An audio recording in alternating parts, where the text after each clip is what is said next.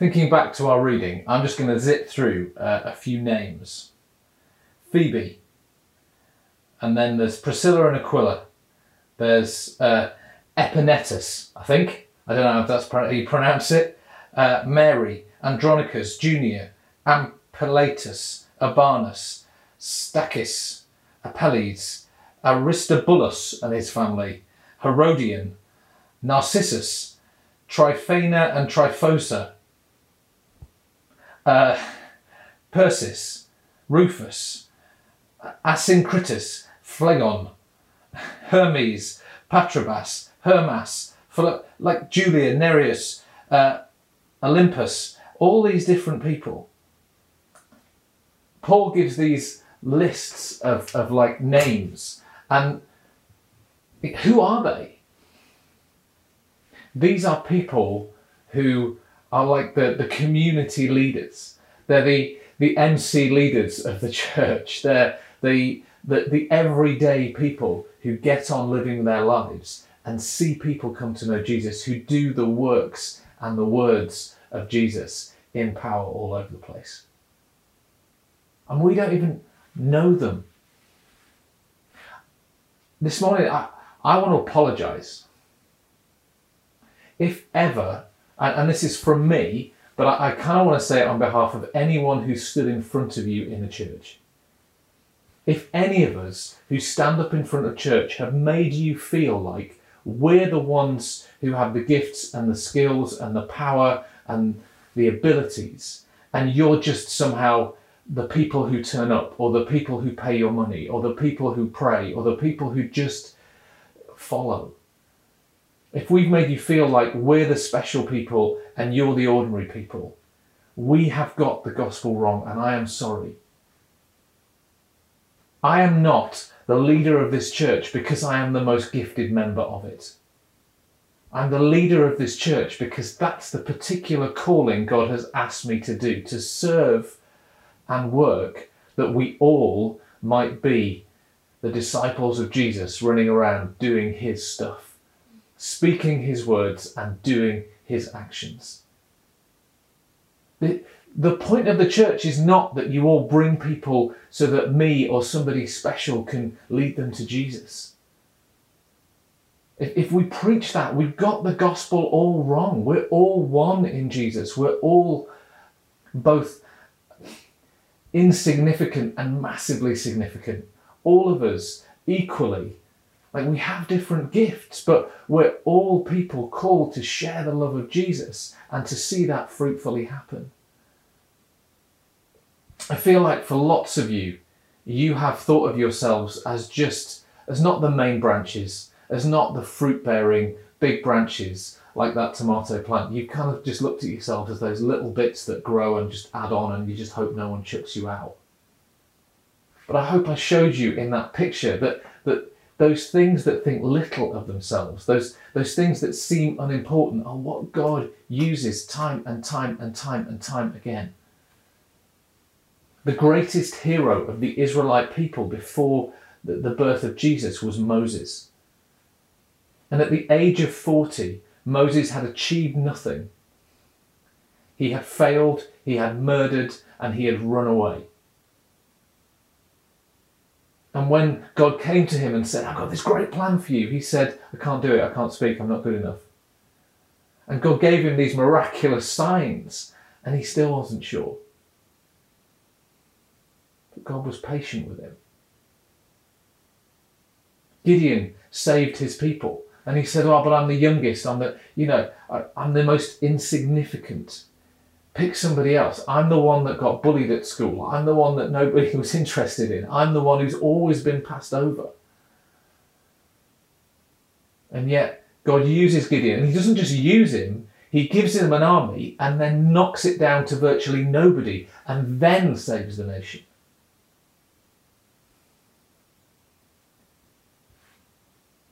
God doesn't call people who are ready. He calls people who know, like the people who think they're something. God finds it hard to use because they will take credit. And God wants to show his power and his love and his glory on the earth, and to use the gifts and skills that he's given us. But but it's about him and his glory, not the glory of human beings, because we get lost in pride and we get lost in competition, and he doesn't. He does everything out of perfect love. And the more we focus on him, the more we grow and the better we are. And the more we focus on ourselves, the more we get turned insular and it falls apart. So if you think you can't be an evangelist, you might be in the best place to be one. If you're scared, if you're not sure, if you don't know how, that is where God wants you in order to use you, in order to work with you. You might be one of those people who, you read Romans 16 and go, who? Their names are in the Bible. And what's really interesting is the number of those names which are clearly female. The Bible is full of blokes doing all the stuff because it was written by blokes who maybe washed over the women and left them out.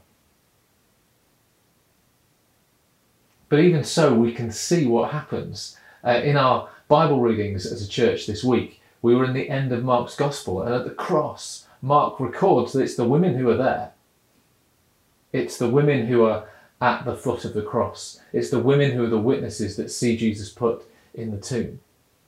It's the women who are the ones who go and tell Peter and John, who then come running. The first evangelists were women. And why do I major on that? You're sort of going, well, I'm a bloke. What does that say to me? Well, women in that culture were not seen as speakers. In a law court, a man's voice meant more than a woman's. But God chose the women to speak through. He chose people who weren't seen as important or seen as valuable within that society in the same way that a man was. And he chose to speak through them. Jesus came in the backwater of the empire. He came to Jerusalem. He didn't even come to the capital city of a backwater of the empire. He came to a northern village in the backwater of the empire and started out in the north, in Galilee. Well, did anything good come from Galilee? God chooses the things of this world that people discard, overlook, and don't think are important, and uses them, works with them, brings them into his family and says, let's do this together. So when we're talking about sharing our faith in evangelism, if there's any way that you disclude yourself, any way you go, I can't, or I couldn't, or it won't, or that is a lie that comes from the enemy to stop you doing something great. You can be fruitful and multiply in this earth. You can see the goodness of God in the land of the living. And I believe God wants to do a work of salvation in our church. He wants to show us all how to share our faith and be fruitful. And each community, each household, each person to know the joy of giving away the love of Jesus and seeing someone's life transformed.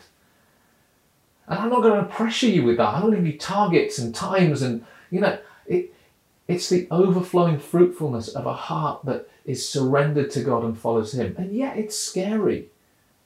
Anytime I go out and do something that's mission, I feel sick and I'm scared and I don't want to do it. But it takes that discipline and I'm going to do it anyway. If you've ever done anything worthwhile, it's probably hard the first few times. It's probably often hard. I've done more exercise during lockdown. I don't ever, well, not never, but rarely do I get up and go, yes, I want to do my exercise. Oh man, I feel brilliant afterwards. A friend of mine calls it type 2 fun. The kind of fun you don't want to do, but afterwards you feel great. Type 1 fun is just, this is easy and nice and great. Type 2 fun is, I'm going to learn to run a marathon. Ugh. But when you've achieved, and I ran a half marathon, I haven't done a full marathon. I've done a half marathon. I can say that forever. When I learnt to share my faith, when I turned from being the guy who just talked at the front of church and saw some things happen during Alpha or talks because other people have brought them, when I said to God, look, I've never had that experience of knowing someone and bringing them to faith. When I was honest with God and I just admitted to him that I didn't think I could, and I gave him the time and space to work in me, It started to happen. And I never thought I would be able. I didn't think I was good enough. I didn't think I was an evangelist. I thought I had too much pride. I thought I had too much blah, blah, blah, blah, blah. I had all these reasons. And it just took some humility, it took some prayer, and it took some asking God what to do. And you may say, well, I can't hear God's voice, and I don't know how to pray, and I'm too proud or too humble. God can overcome your stuff. And there are people around this church who'd love to go on that journey with you and talk you through it if you just ask.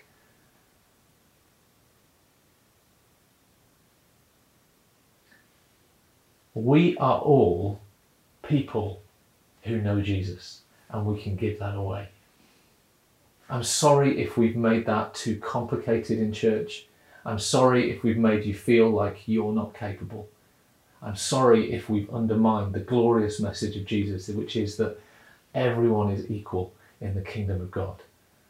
Whatever our background, whatever our race, whatever our history, whatever our gender, whatever. There's now no longer slave or free or male or female or, all of it, black, white, whatever. Paul says we're all one. We all get the same Holy Spirit. We all get the same relationship with God the Father. We all get the same amazing gift from Jesus' death and resurrection for us. There's no hierarchy. Some of us are called to obvious things that are seen in the public eye. Some of us are called to serve in places where we're not seen, and we're called through those different things through our lives. We accept where we're called, we find joy in doing it, we feel content in it, and we don't disclude ourselves. Whenever you feel discluded, that is not a word from God, that is a lie from the enemy. And if people have spoken over you, if people have said, you can't, you won't, this is why, that's the issue, don't believe them. Believe the words of Jesus Christ, who called you by name. When I came to faith, the words of Isaiah 43 were the words that were spoken over me. I have called you by name and I have redeemed you. That's what God says. He calls you to fruitfulness. And John 15 says that's not about our gifts and skills, it's about our abiding and resting in him, about becoming his friends and listening and knowing him. So you might say, I don't know how to hear his voice. Well, ask somebody for help who's good at that. You might say, I don't know how to talk to people. Ask somebody for help who's good at that. But start by asking God. Start by praying, God, I want to make a disciple. I want to see someone come to know you. Every time I prayed that prayer, God has given me someone to share faith with, and it's been fruitful. It's not always worked out perfectly, but it's been fruitful. There's always somebody close to you who's open and ready to hear the gospel of Jesus Christ. I have had to pray that prayer sometimes for 6 months. But I've met deeply with Jesus in that journey. So please, forgive us if we have ever made you feel like it's not something that you're capable of or your job. Forgive yourself for not stepping out in the past. Forgive those people who might have undermined your capability to do this. And then let's step forward in joy and say, yes, I can. The same power that raised Jesus from the dead lives in me.